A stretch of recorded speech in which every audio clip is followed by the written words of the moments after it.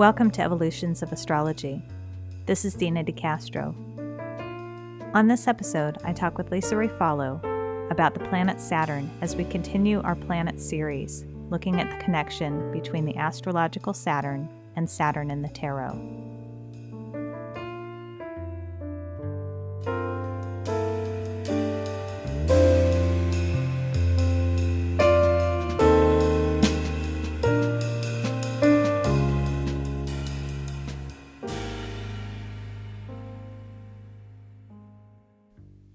I'm excited to revisit the planet series with Leisa as Saturn just today has made its movement into a new sign of Libra. And so it's a momentous time as Saturn takes about 2.5 years to move through a sign. And so we'll be referring to Saturn's movement into Libra during the talk that we had. I really have a good time every time that Leisa and I work together. And I know I get a lot of nice feedback from you all as well that you enjoy our interactions. So I'd also like to announce that we'll be together on a Blog Talk radio show with Storm Sestavani coming next Thursday, November 5th. And it will be on Blog Talk Radio at 5 o'clock Pacific Standard Time. And so that will be a live show. And I'll put up a link at the site so that you can get to that. And I'll also put out the announce on Twitter and Facebook. By the way, if you have not joined me on Twitter and Facebook, you are more than welcome to do so. I sometimes put updates about the podcast, little astrological tidbits, bits of news, and just generally how I'm doing. So you're welcome to join me or friend me there. And I also wanted to put out the reminder that I've just finished the first level of Basics of Evolutionary Astrology webinar classes. And the second level is in progress. But even if you did not register for the class already, you can still purchase the MP3s. They are available. They can be available to you online, and you just download them. So it's the same cost as registering for the class. The difference is you aren't participating live in the class, but you also don't have to commit to be there at a certain time. So there's advantages to either way. So if you have questions about that, please let me know by emailing me at dena@denadecastro.com. You can also go to my website, denadecastro.com, and click on the classes tab to check out more information about that. So just to let you know, as we go towards the time that Leisa and I shared together, she has also posted this podcast at her site.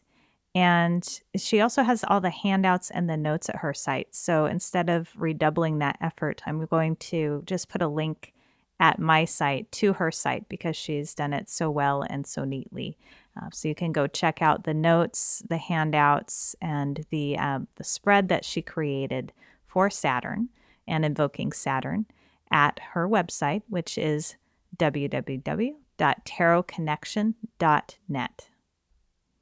And with that, off to Dena and Leisa. Well, I have to say that I'm a little more comfortable with Saturn and the tarot because in the Golden Dawn system, there are cards assigned to Saturn. Mm-hmm. And so I'll just say, just to start out, that what we had done in the past is there weren't cards assigned to the planets. Right. Because they were the outer planets. And so all I could do was really look at the cards that seemed to embody the principles of it.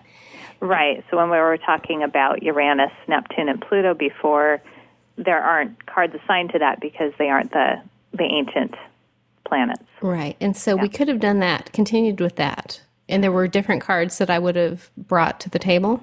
Right. But I didn't. I wanted to go back to, talking about the system, except for in the case of the major arcana, I picked 4 cards, one that's associated with Saturn, and then 3 that have aspects of Saturn that I thought were worth at least mentioning. Right. I noticed that, and I thought, that's really interesting. And in part because, and I don't need to hedge right now, but Saturn is the world, and it's probably not the most Saturnal card.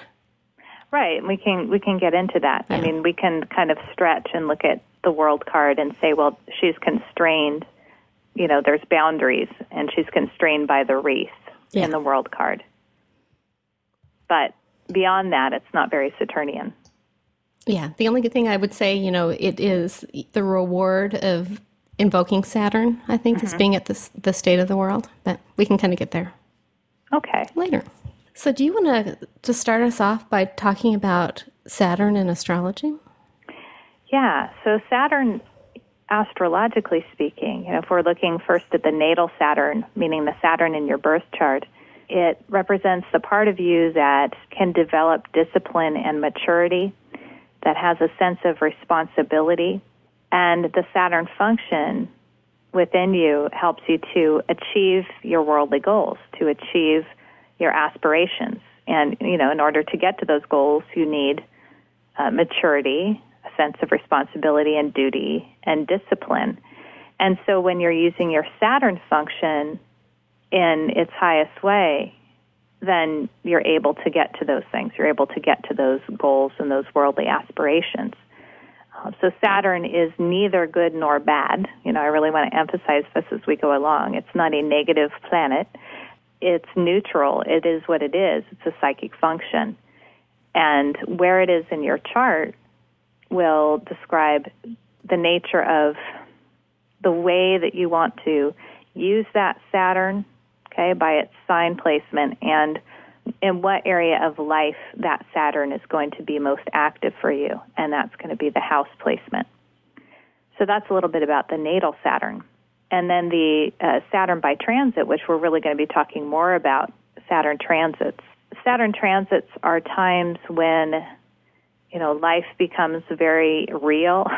You're faced with realities. You're faced with choices. It's not a time where things just will kind of magically work out. You have to actually apply your will and your discipline and your focus to get things done.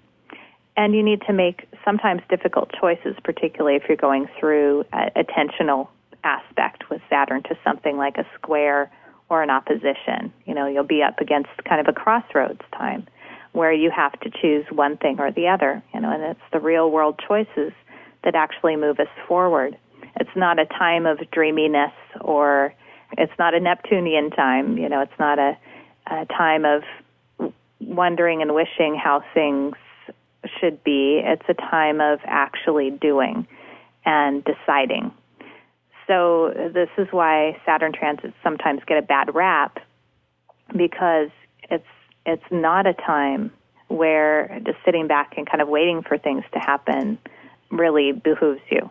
And so it's a time where the rubber meets the road, so to speak. So the gift of a Saturn transit and the gift of that time is when you actually achieve your goals by using that inner discipline, by realizing that you are strong and you are mature and you are wise enough to do what you need to do here and to actually enact that Saturn muscle in the world, and from that you derive a sense of accomplishment.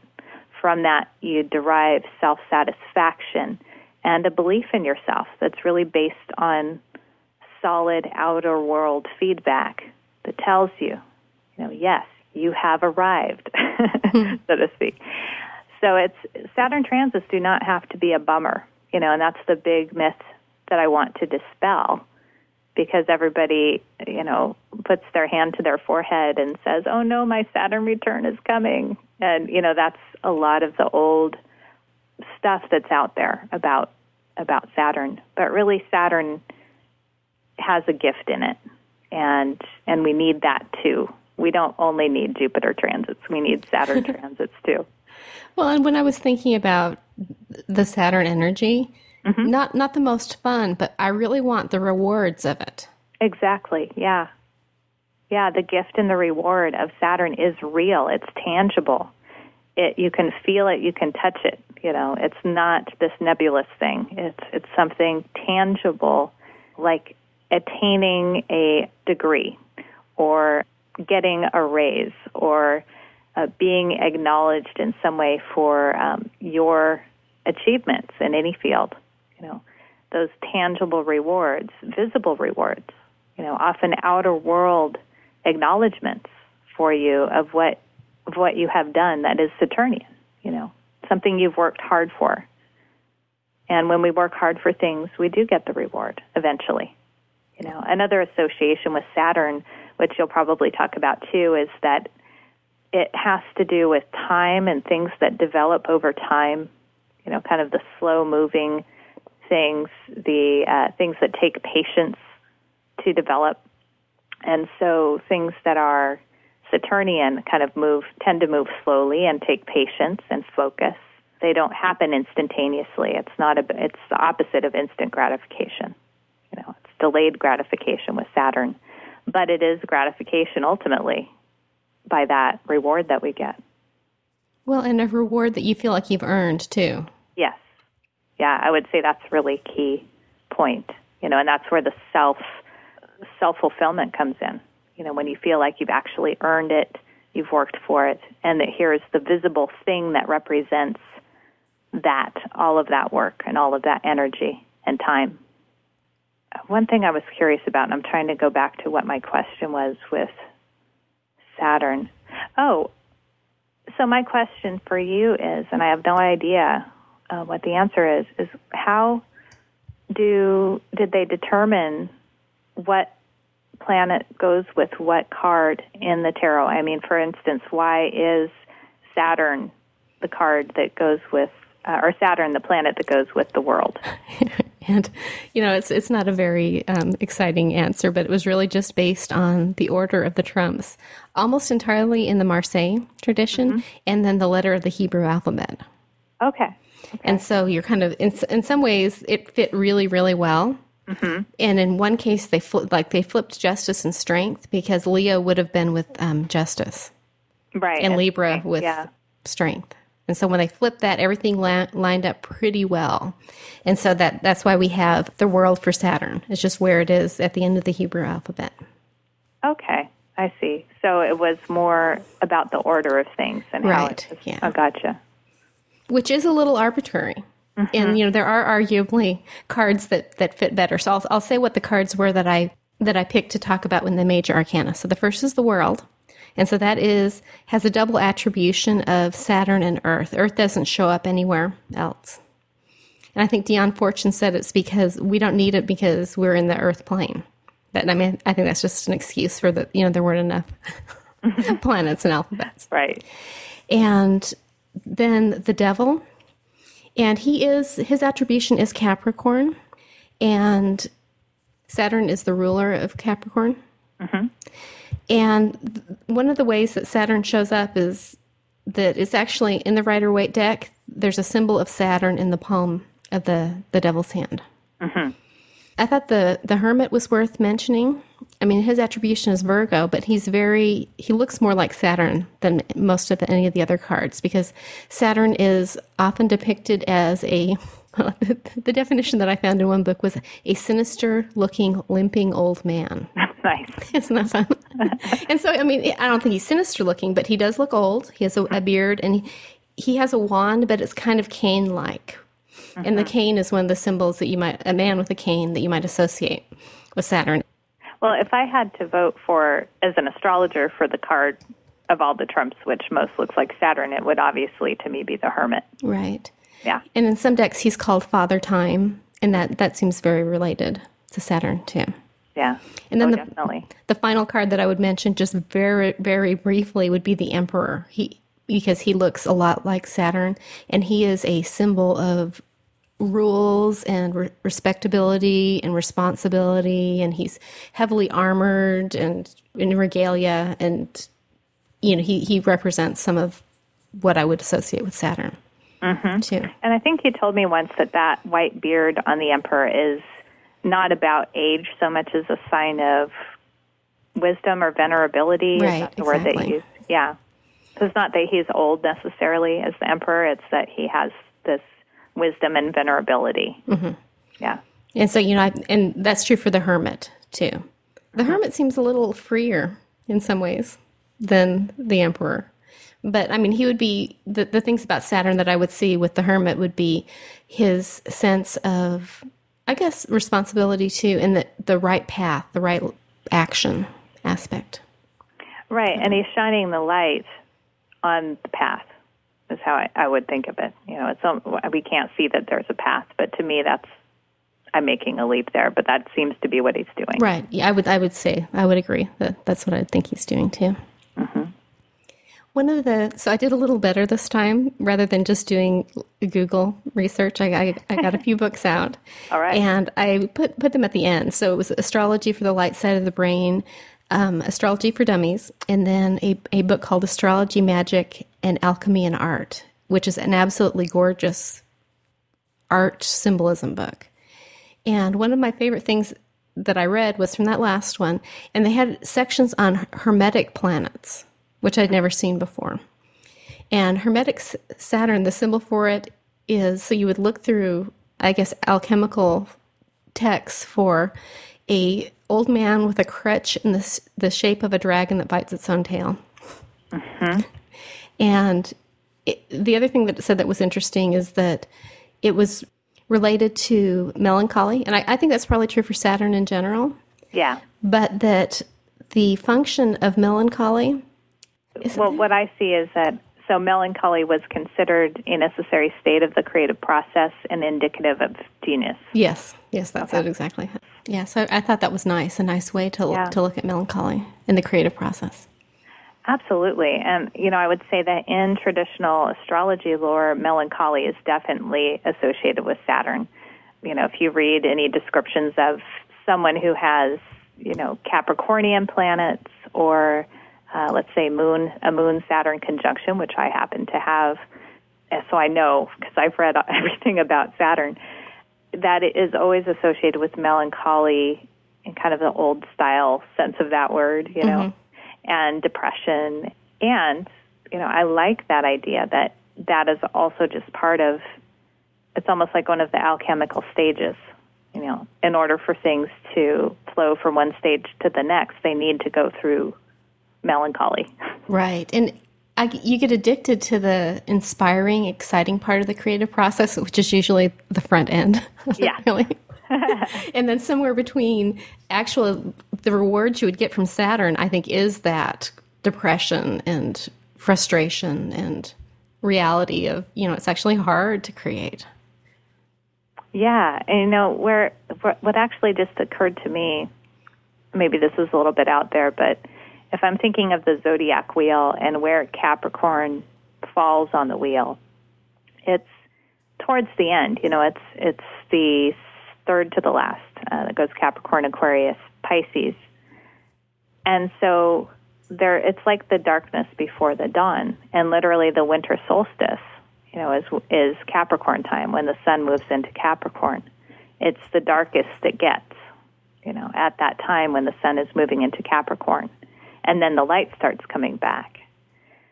And so something in my mind just went there, with thinking about that part of the creative process in Saturn and melancholy, that we have to go into that dark, that winter time, that the time without light, in order to then bring whatever it is back out into the light.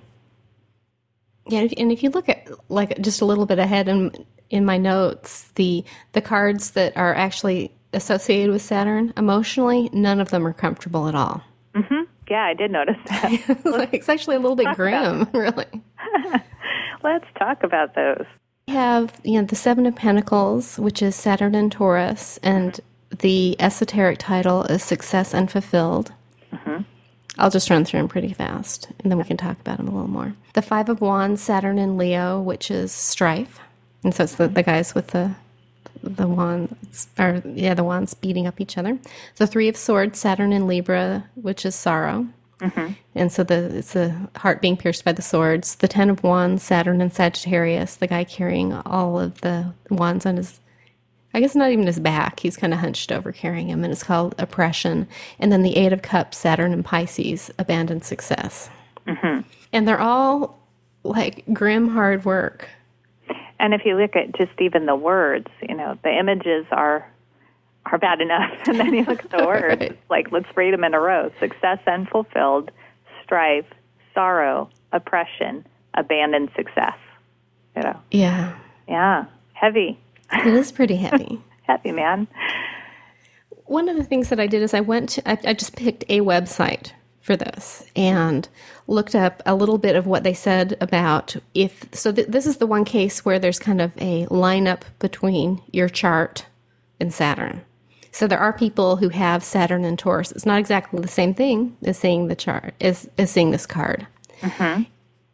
And but there were some things, I picked a little bit randomly, always astrology, just because they had enough text to do this with. And there were things in it that actually fit the card pretty well. So for Saturn and Taurus, the things that I saw in that was a deep need to feel secure and nothing comes easy. Mm-hmm. And that, he looks like that. Yeah. He wants to feel secure. He wants the harvest to come to fruition, right now. But he's got to keep working for it.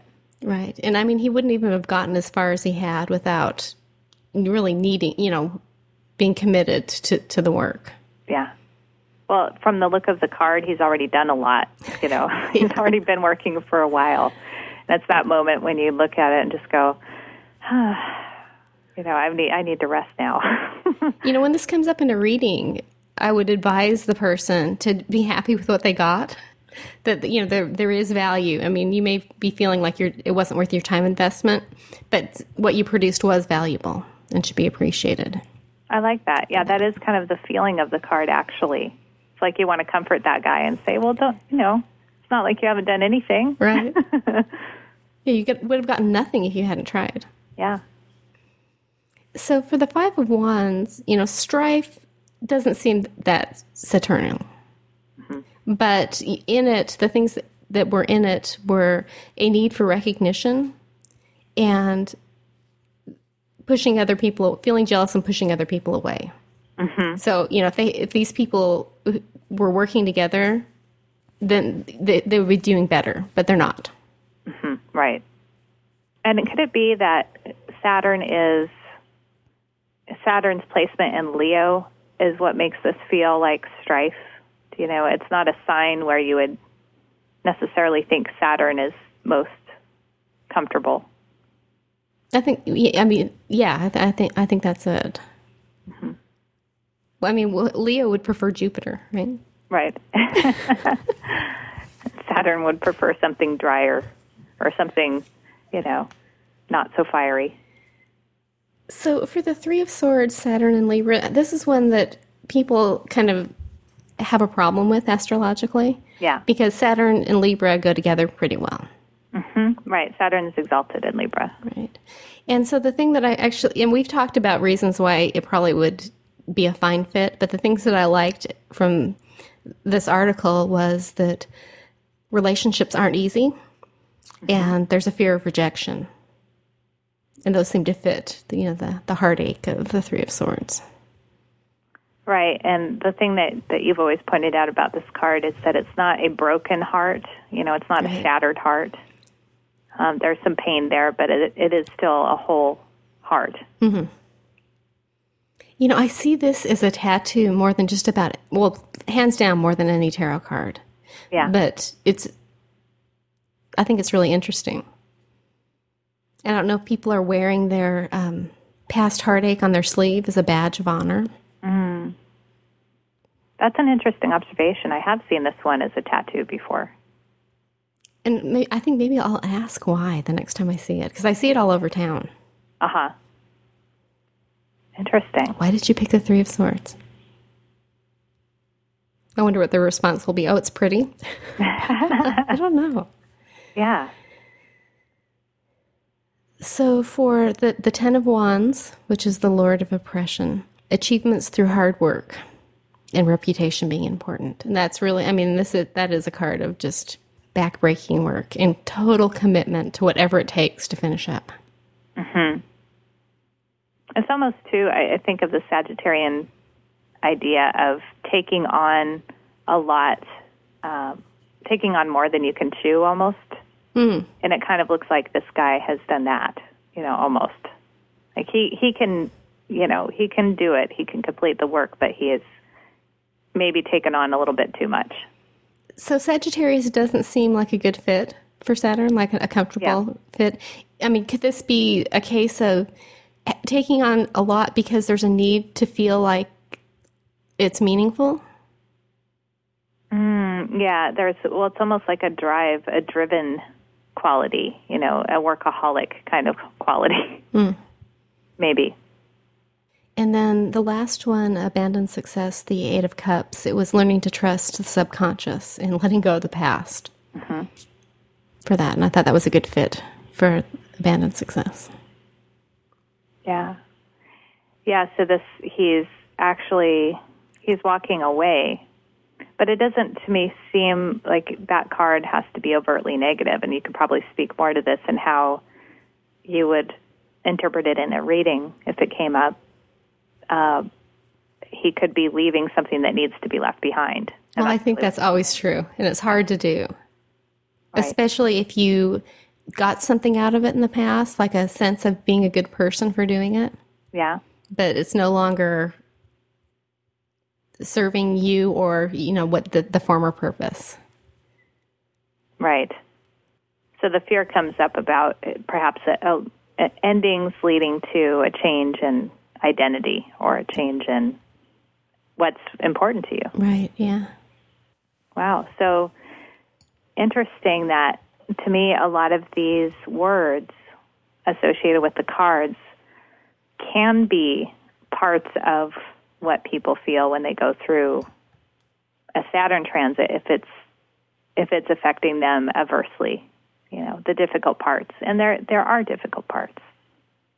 But feeling, a feeling of abandoned success, a feeling of oppression, a feeling of sorrow, a feeling of strife, a feeling of success unfulfilled, those things can ultimately lead to figuring out what you need to do to change that situation and then actively change it. And so actually, I think Saturn transits, bringing these feelings up actually can push us in a better direction. But we have to get to this first sometimes. And so I imagine most people don't just have their act together initially. Well, I always like to say if you're born, and you're here on this planet, you've got work to do. So that Saturn transit's going to come around at some point.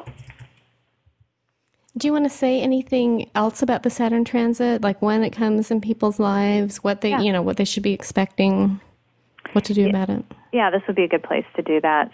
So Saturn moves in a very cyclical, predictable way.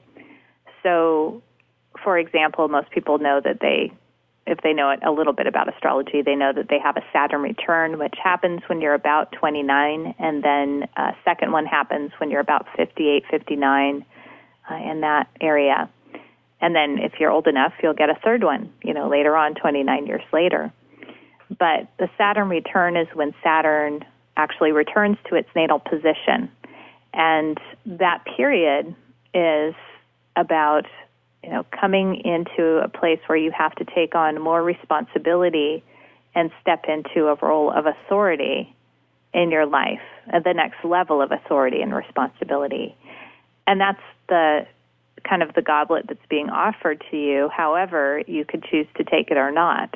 It won't be forced down your throat. You actually have to figure out if you're going to drink from the cup or if you're going to say, no, I'll pass. And then 7 years later, Saturn will come around to a square, and you'll have to deal with this stuff again somehow, if you decide not to deal with it the first time. And things will have gotten progressively more unkempt in your life if you just kind of bypass that Saturn return. So Saturn transits and Saturn cycles are about these growing up markers, these maturing times when we have to step up to the next level and become real adults in some regard. And so again, the Saturn return happens, but then every 7 years you will also have some kind of hard aspect of Saturn to itself. So Saturn makes a square to itself, after the 7-year mark, after the Saturn return, and then it will oppose itself after 14 years, make another square at 21 years, and then come back around to itself. So picture it as quadrants in which every 7 years it hits one of those marks.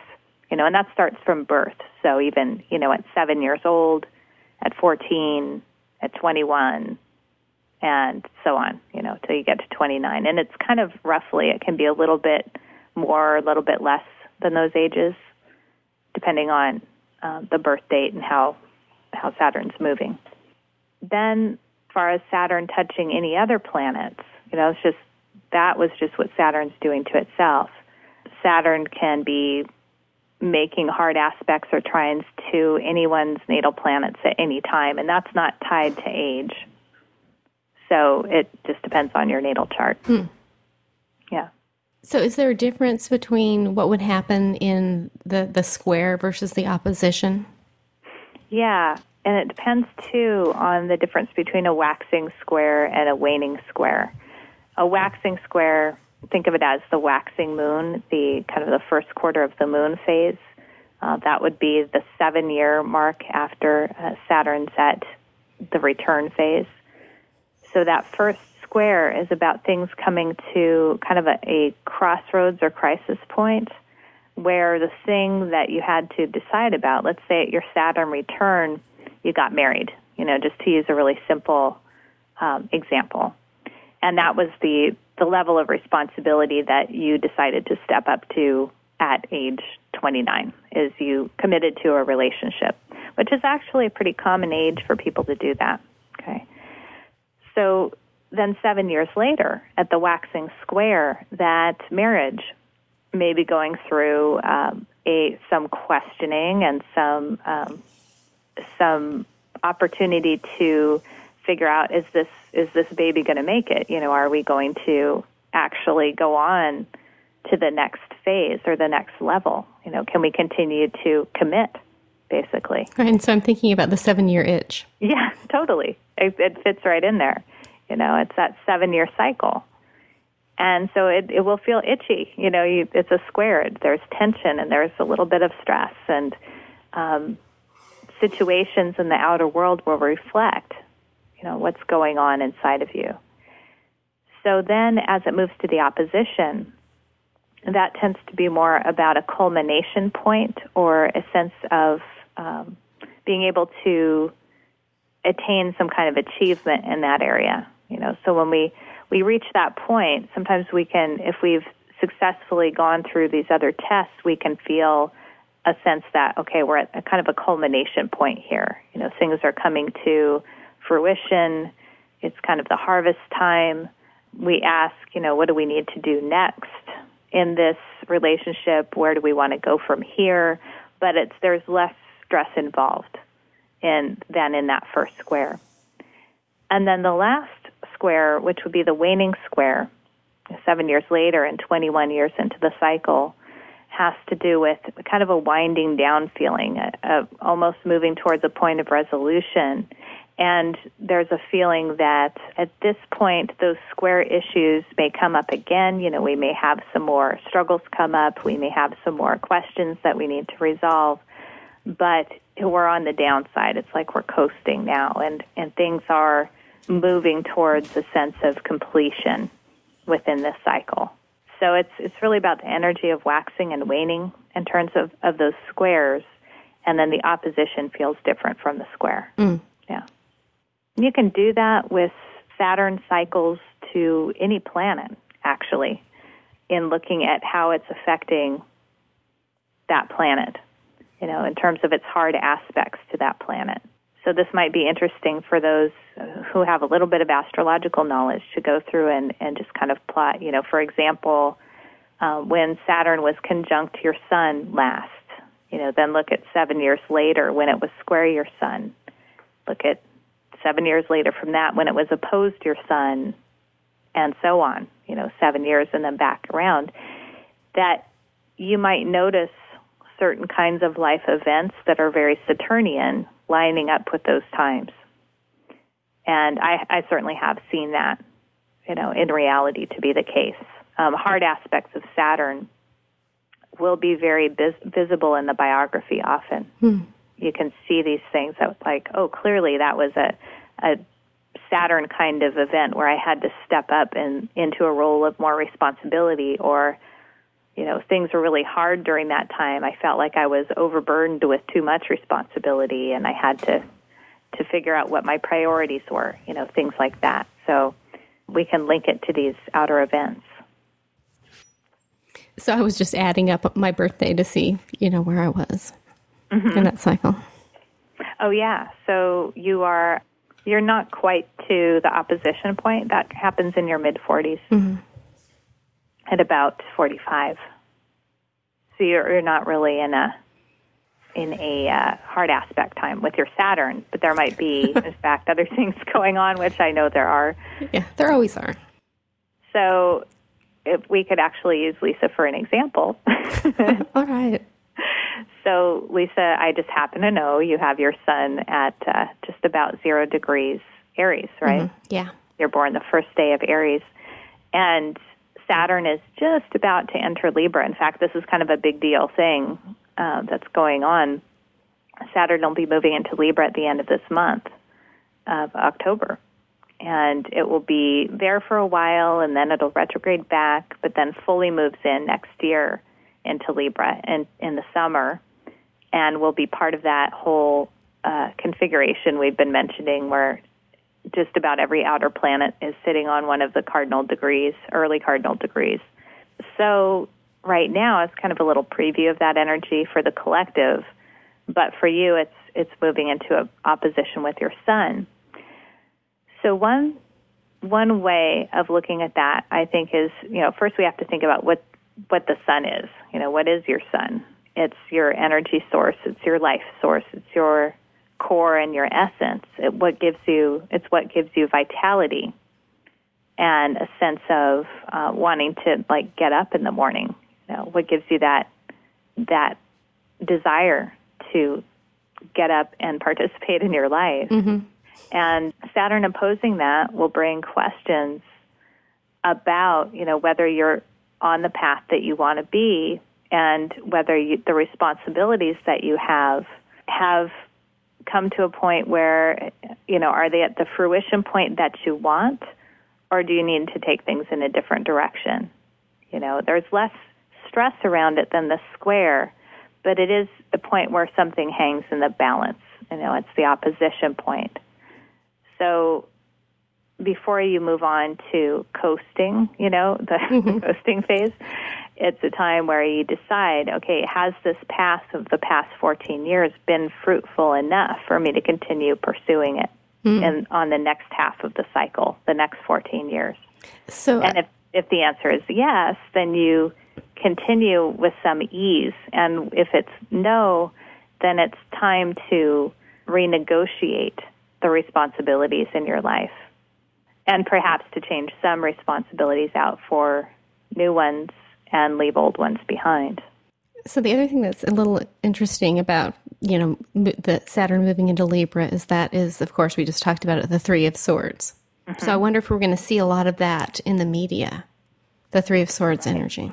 Interesting. Yeah, boy, that's a great link, because I've been wondering how Saturn's movement in Libra is going to be represented in the world. Some astrologers have been writing about the possibility that the Libran sector will be activated, and the idea of fairness and the idea of justice and equilibrium will become more prominent, in the media. Things that are not fair are going to be righted. It's kind of like Saturn comes into Libra, and all of a sudden we'll get coldly calculating and impartial about things and, see how what has been unfair needs to be righted all of a sudden. A card that just popped into my head is actually the King of Swords. Right. For that energy. I would say he's very Saturnian as well. Just another, that's free associating, but to me I can see him as very Saturnian. But it's that idea of kind of cold justice that rights wrongs, that balances things that have been imbalanced for a long time.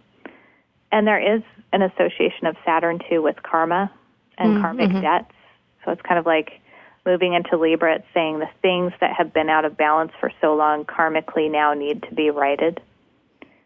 And so I wonder if we'll see, things that are related to that, but I also really find that an interesting idea to think about the sorrow card itself, as being what we see. So your free association has a good foundation.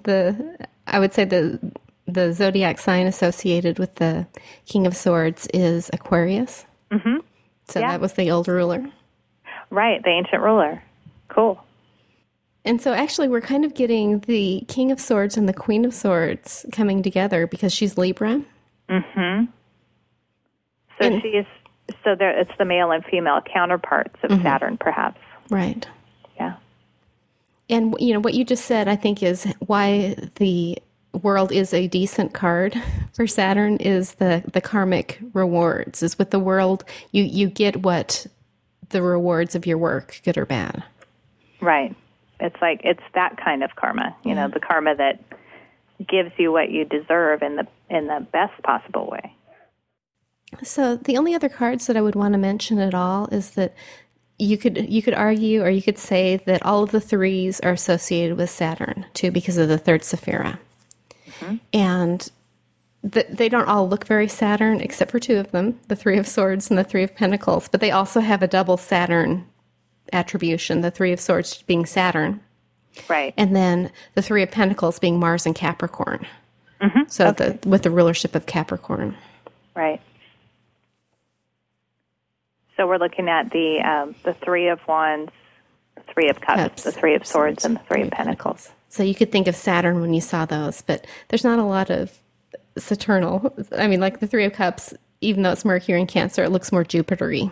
Mm-hmm. I would agree with that. But yeah, the second two definitely look Saturnian. Mm-hmm. Material works, obviously.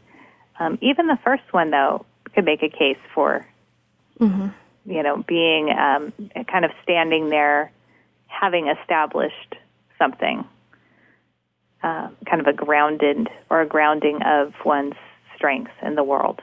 Mm-hmm. And isn't that the one where there's ships coming in? Yeah. Exactly. So it's like your ship's coming in because of how hard you've worked, That was about all that I had thought about. I don't know if it, is worth saying. Some of the associations for Saturn are for anatomy, teeth, bones, and joints. Mm-hmm. The color black. And that's true in alchemy and in Kabbalah. Mm-hmm. The metal lead, the day of the week, of course, is Saturday. Right. We really kind of, I don't know, I hope we didn't skirt around it. I'm looking back at my notes and the difficulties of Saturn. And let me just read them off quickly. Limitations, boundaries, fear, struggle, depression, poverty, obstacles, despair, cynical bitterness, and the curse of disappointment. Yeah, it would be interesting to just mention some of those things. Uh-huh. Only, and I don't feel like we skirted them because we talked a little bit about that, the strife, the sorrow, those key words. And those parts of Saturn get so much press, It's kind of fun for me to look at it from a different angle. But, the reality is that when we are in a Saturnian time, when we're in a transit, when we're experiencing that, or when you do a tarot reading for someone and they get the Three of Swords, there's a reality to the fact that there's pain. Right. There's sorrow in life. There's discomfort. There's feeling overwhelmed and overburdened. There's the feeling that you can't overcome certain obstacles. Saturn can often represent the brick wall of reality, the thing that you can't get past, the thing that is fully real and in your face that won't let you, get what you want, basically. Mm-hmm. And that's a fact of life. That exists, that we have to deal with that, and those constraints, just like the wreath constraining the dancer in the world card, are often what force us to be more creative, and that's me then bringing it back around to the positive. Right. Is that when we are constrained and confined, we have to learn to work within that. And I think that's just the reality of being human. Yeah. But nobody said it didn't hurt. Right. And it really has to be acknowledged in any kind of reading, I think.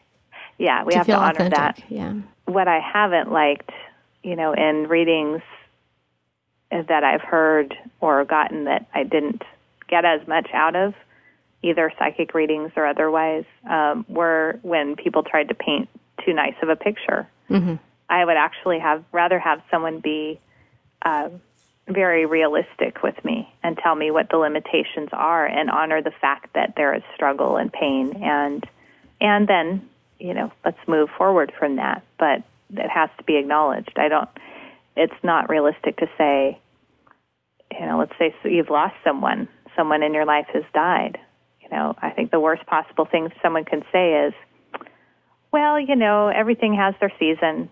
Everything dies. Everything passes away. Right. They've moved to a better place. Yeah. It's like so useless. Yeah. When someone's grieving. So I think Saturn really helps us to remember the grief and the sorrow is a part of the journey. Just like you said at the beginning, that melancholy is a necessary stage of the creative process. Well, I put together a spread. Mm-hmm. Yeah. For Saturn. And I thought maybe we should do that because we've done that in the past. And that'd be awesome. Where it came from is I found things, and this was in Astrology for Dummies, things you might want to invoke Saturn for. And I arranged them in the shape of the sign for Saturn. Mm-hmm. And they were conquering fear, combating inertia, seeking solutions, setting goals, and getting organized. Mm-hmm. And so Dena and I are considering actually we have a couple of joint projects, but one is more immediate than the other. And I thought it would be fun to invoke Saturn for that project, for those things. Yeah. So do you want to draw cards or do you want me to? I don't have my cards right here, okay. So you can go ahead. Do you have a deck preference? I always like the Rider-Waite. Okay, let me go grab one.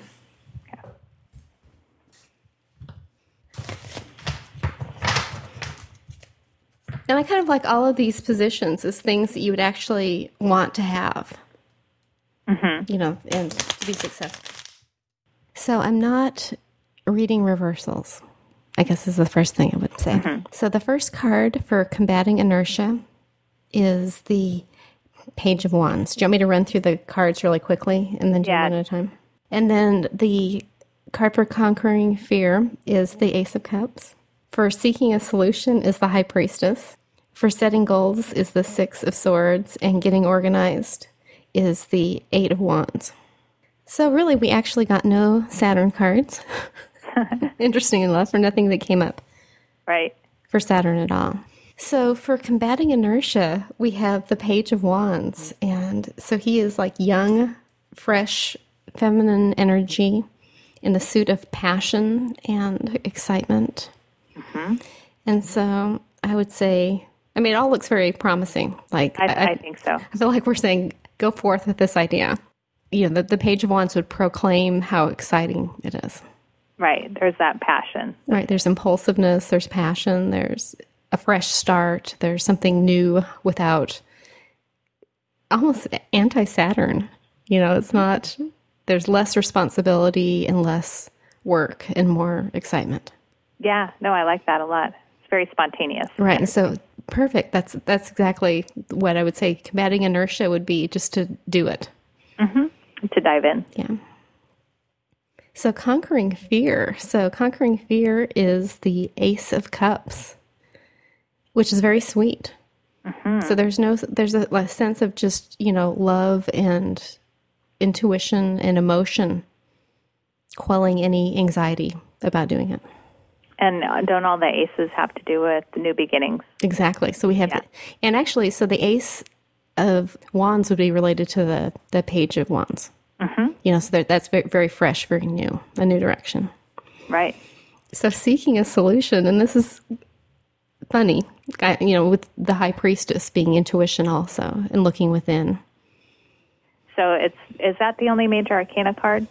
Yeah. Mm-hmm. Mm-hmm. So I like that for a lot of reasons. I do too. Well, it's seeking your higher guidance for a solution. So the solution could be found in dreams, perhaps, with the High Priestess and the Moon. Right. And to follow that kind of inner inner wise woman. Right. And then for setting goals, we have the Six of Swords and a sense of seeing, looking for the goal at the end of the journey and things getting easier. Right. That's the one with the man and the woman and the boat. Mm-hmm. Yeah. And accepting help, I would say also. Mm-hmm. So, if we do this together, we can actually get some help on it. Right. I like that idea. And also, it's like starting a journey together, setting our sails for a journey. And then getting organized, we have the Eight of Wands, which is really kind of crazy swiftness, erratic, fast energy. Yeah, that's the one where they're all going across the sky. Mm-hmm. And that always makes me think of like a thunder or lightning bolt energy. Mm-hmm. And so I think, rapid pace and setting up a structure and then having to rely on that. Like you need to set some framework in place and then it's just going to be really quick. Yeah, it happens fast. Mm-hmm. It does have that feeling about it. Right. And the quality that I would expect in what we were thinking about doing. Yeah, no, it definitely goes. I mean, it seems that this reading works. We have tested it. It has been approved. Okay. And I think I think Saturn would be needed to do it. Yeah. And I don't feel discouraged. No, not at all. I feel really hopeful. And I do think that, like swiftness is going to feel fast-paced and on the spot. Right, and we just have to, kind of like the Page of Wands, to have to improvise, And have high energy, too. Yeah. Well, I'm ready for it. Yeah, and I think that, I always feel like this part, the reading part, is important and contrived when you have a real person on the other end, which is, some of what I picture being able to do. It's going to feel more spontaneous. Absolutely. And less like, a textbook example. Right. Well, I think I feel a little better about Saturn. I'm not sure I really want to, I'm like jumping in to welcome a lot of Saturn energy. Yeah. I mean, the Saturn's a coming for you. You get Saturn opposing your sun here pretty soon. Like, actually, it's definitely already within orb, so you might look at how you're feeling it already, in your life. But yeah, it's important to look for the gifts of Saturn, I think, because they're there, and they just aren't as publicized as the gifts of some other planets, which we'll be talking about next time with Jupiter. Yeah, Jupiter's more fun, but I still really want the things that Saturn has to offer. Yeah. Oh, absolutely. We need that real life feedback of our accomplishments. Well, and I think about the difference between like lottery winners and people who really earn their wealth and success. Yeah, that's the sweetness of Saturn, is that well-earned success. All right. Well, I don't know if I should thank you or you should thank me. we're kind of sharing the time. I know we are. Yeah. So, well, I always have fun with this, and I'm looking forward to the next time that we do this. Me too. I've really missed getting together with you.